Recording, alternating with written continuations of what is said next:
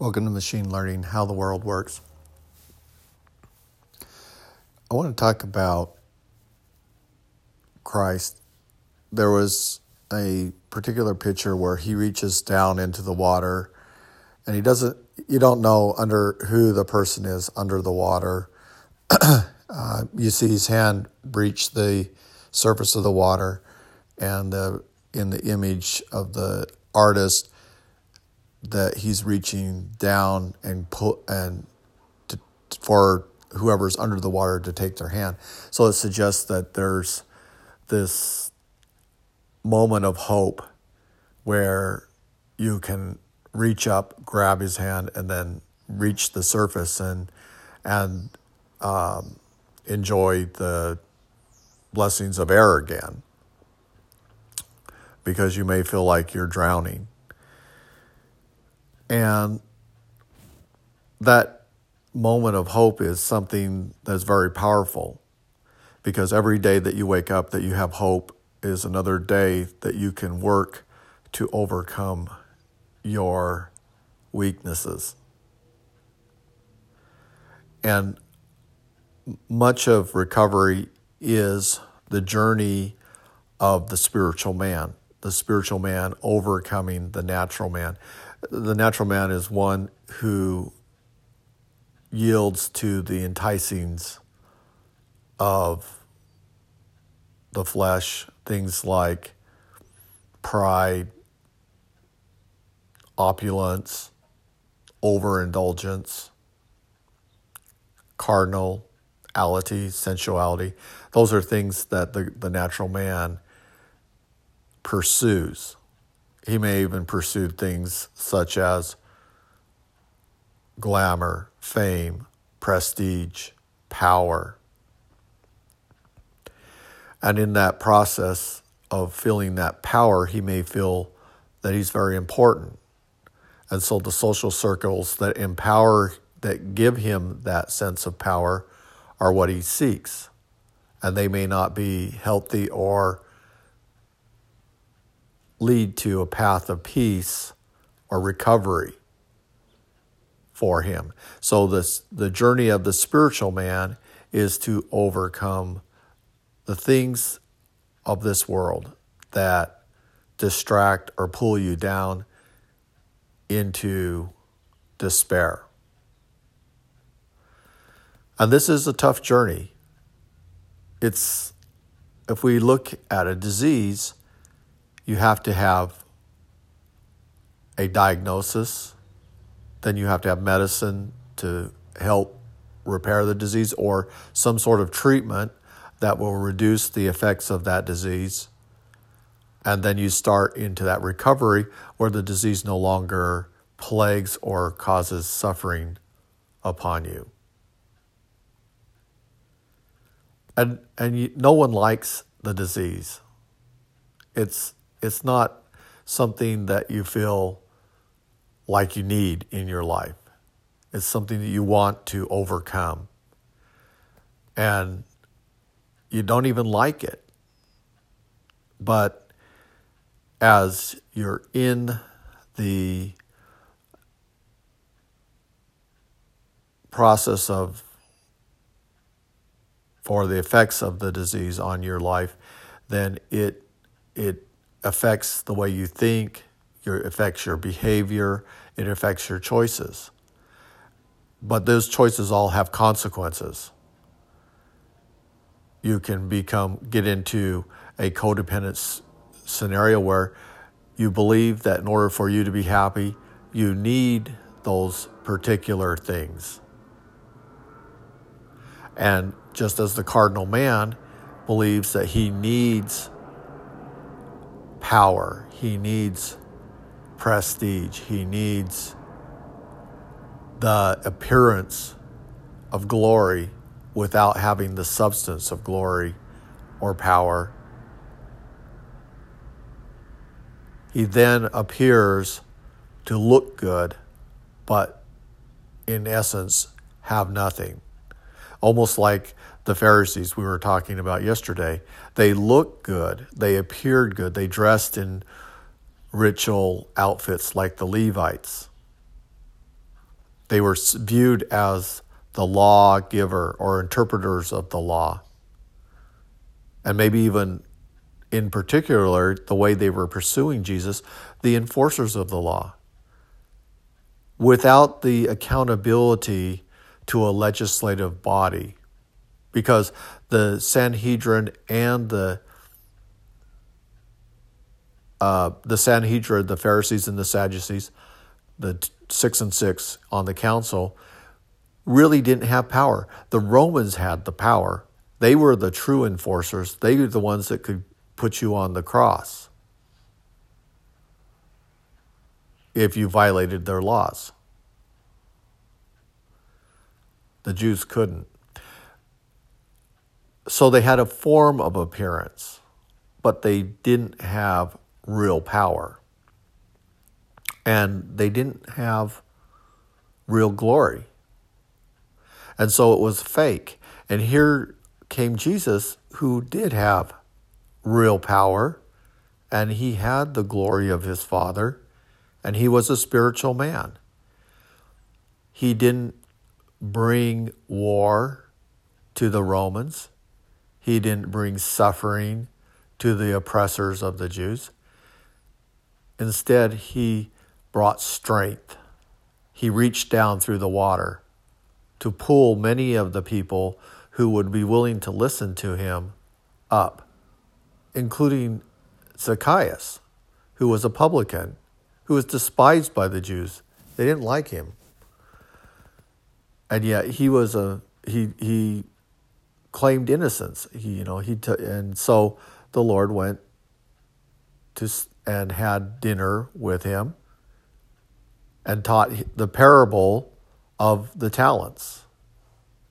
And I think, and I was thinking about that last night, what is the message that he was trying to share through the parable of the rich man? In this case, in Luke, it was a rich man who gave money to his servants to acquire a large piece of land, and then asked for accountability from his servants. What was the message that he was trying to share with Zacchaeus? And I think in some ways it's the message of the spiritual journey. The spiritual journey being that we have many talents.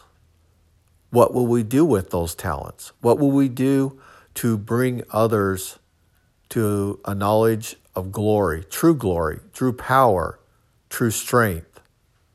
What will we do with these talents to build a purpose-centered life focused on Christ? And that was some of the discussion I had with my wife is what is the purpose of the parable of the talents?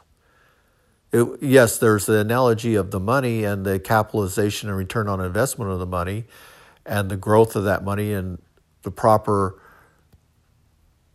usage of money. In fact, the Lord even mentioned that you could have taken the money I gave you and put it into an investment and gained usury off of it. At least you could have done that, but you did nothing. You lived in fear. And as a result of that, I'm going to take what you have and give to another. The man who brought back the most. And so there seemed to be a double-edged sword there. If we listen to lies, we believe those lies, and we live in fear, we will choke off our hope. And when we do that, it is as if we are stripped of all of our gifts. There are people that God loves. We know that He listens to our prayers. He works with us to be sober. We gain our relationships with others. But sometimes we have toxic relationships, and we have to separate ourselves from those who will bring us pain. You know, it's not that the pain is bad, it's how we react to that pain. If we yield to peer pressure, if we follow the natural man, we want to be socially accepted. We don't want to depart from our peers. We want to appear to be part of the group. We do what they do. We follow the norms of the group. And with the norms of that group produce results that are toxic to us, we have to remove ourselves from that. That's the consequence of that behavior, is that we realize that that behavior can no longer produce the results that we want. And if we want to have the benefits of the spiritual man, which are peace, power, and the glory of God, then we separate ourselves. That's the sacrifice we make. Because we can't fix ourselves totally without God's help. We can fix our behavior, and we can choose how we behave, and we can choose how we associate with people, or who we associate with. And we know that we can't fix others. And if our happiness depends on other people, we are going to feel the codependency crazies.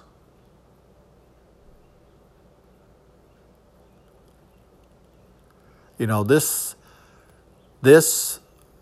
process can last for years. We can experience suffering for years. We can want relief. We can want God in our life. We can have amazing parents who pray for us, who love us, who desire us to feel peace. But we can still feel like we're not good enough, like we don't matter. But the truth is, we do matter to God. He cared for us through His atonement to suffer for each of us, to pay for our sins. No matter what we've done, He's paid for it. Now, whether we receive that payment or accept that payment and trust that He can ransom us away from the demands of justice is up to us. We have to choose that. That is the spiritual journey, is recognizing that we have gifts, that we have those gifts that can multiply, that can bless the lives of others, and can complete our journey to becoming like Christ. Because He was the spiritual man. He was the chosen one of Israel. He was the Messiah. And He was the one whom the Father chose to be the Savior of the world. And He did everything that His Father commanded Him to do. He fulfilled all of the request of the Father. He was perfect in His obedience. And that is who we want to become. You know, if we think that God cannot help us, we're wrong. We don't have to be in a mode of fear, survival, desperation. We don't have to try to avoid pain. You know, I have prediabetes. I go out, I run my sprints every day. It's very painful. It hurts at that last 20 seconds. You feel like you can't take another step. But you know, after doing this several times, you begin to understand that pain is going to be there. And taking those next steps and keeping persistent and enduring till the end is the race of life. I've lost several pounds in this process. In fact, a good friend didn't even recognize me when I came around the corner. He said, I saw this old man walking around the corner. I didn't recognize him. And it was me.